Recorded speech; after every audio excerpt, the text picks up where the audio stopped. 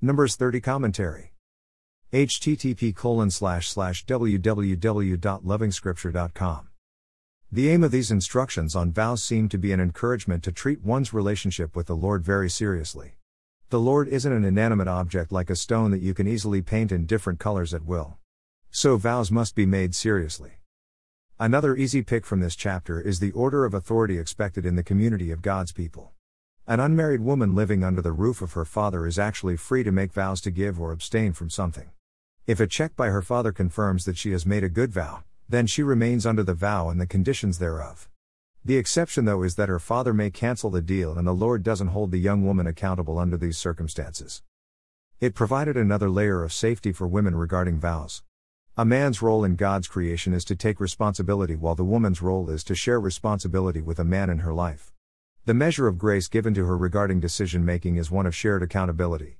Therefore her father or her husband can cancel her vows, and the Lord is agreeable. She therefore honors the Lord by obedience.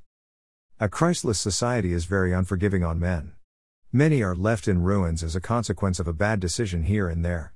Judgment is often very harsh. The thought of one, father or husband, who can cancel and reverse stupid decisions for women is very cool. These instructions may easily lead one to think of a possible denial of a right to honor the Lord. No. Emphasis is on the special privilege by the young woman or a married woman to have her vows revoked by another. Men didn't have this chance. If a foolish decision came out, the man suffered the consequences all by himself. The lack of recourse for men in case of stupidity in decision-making leaves us with a need for mediation. A very foolish decision isn't good enough reason for one to die. Mediation is available. It is easy to see the cross in these lines.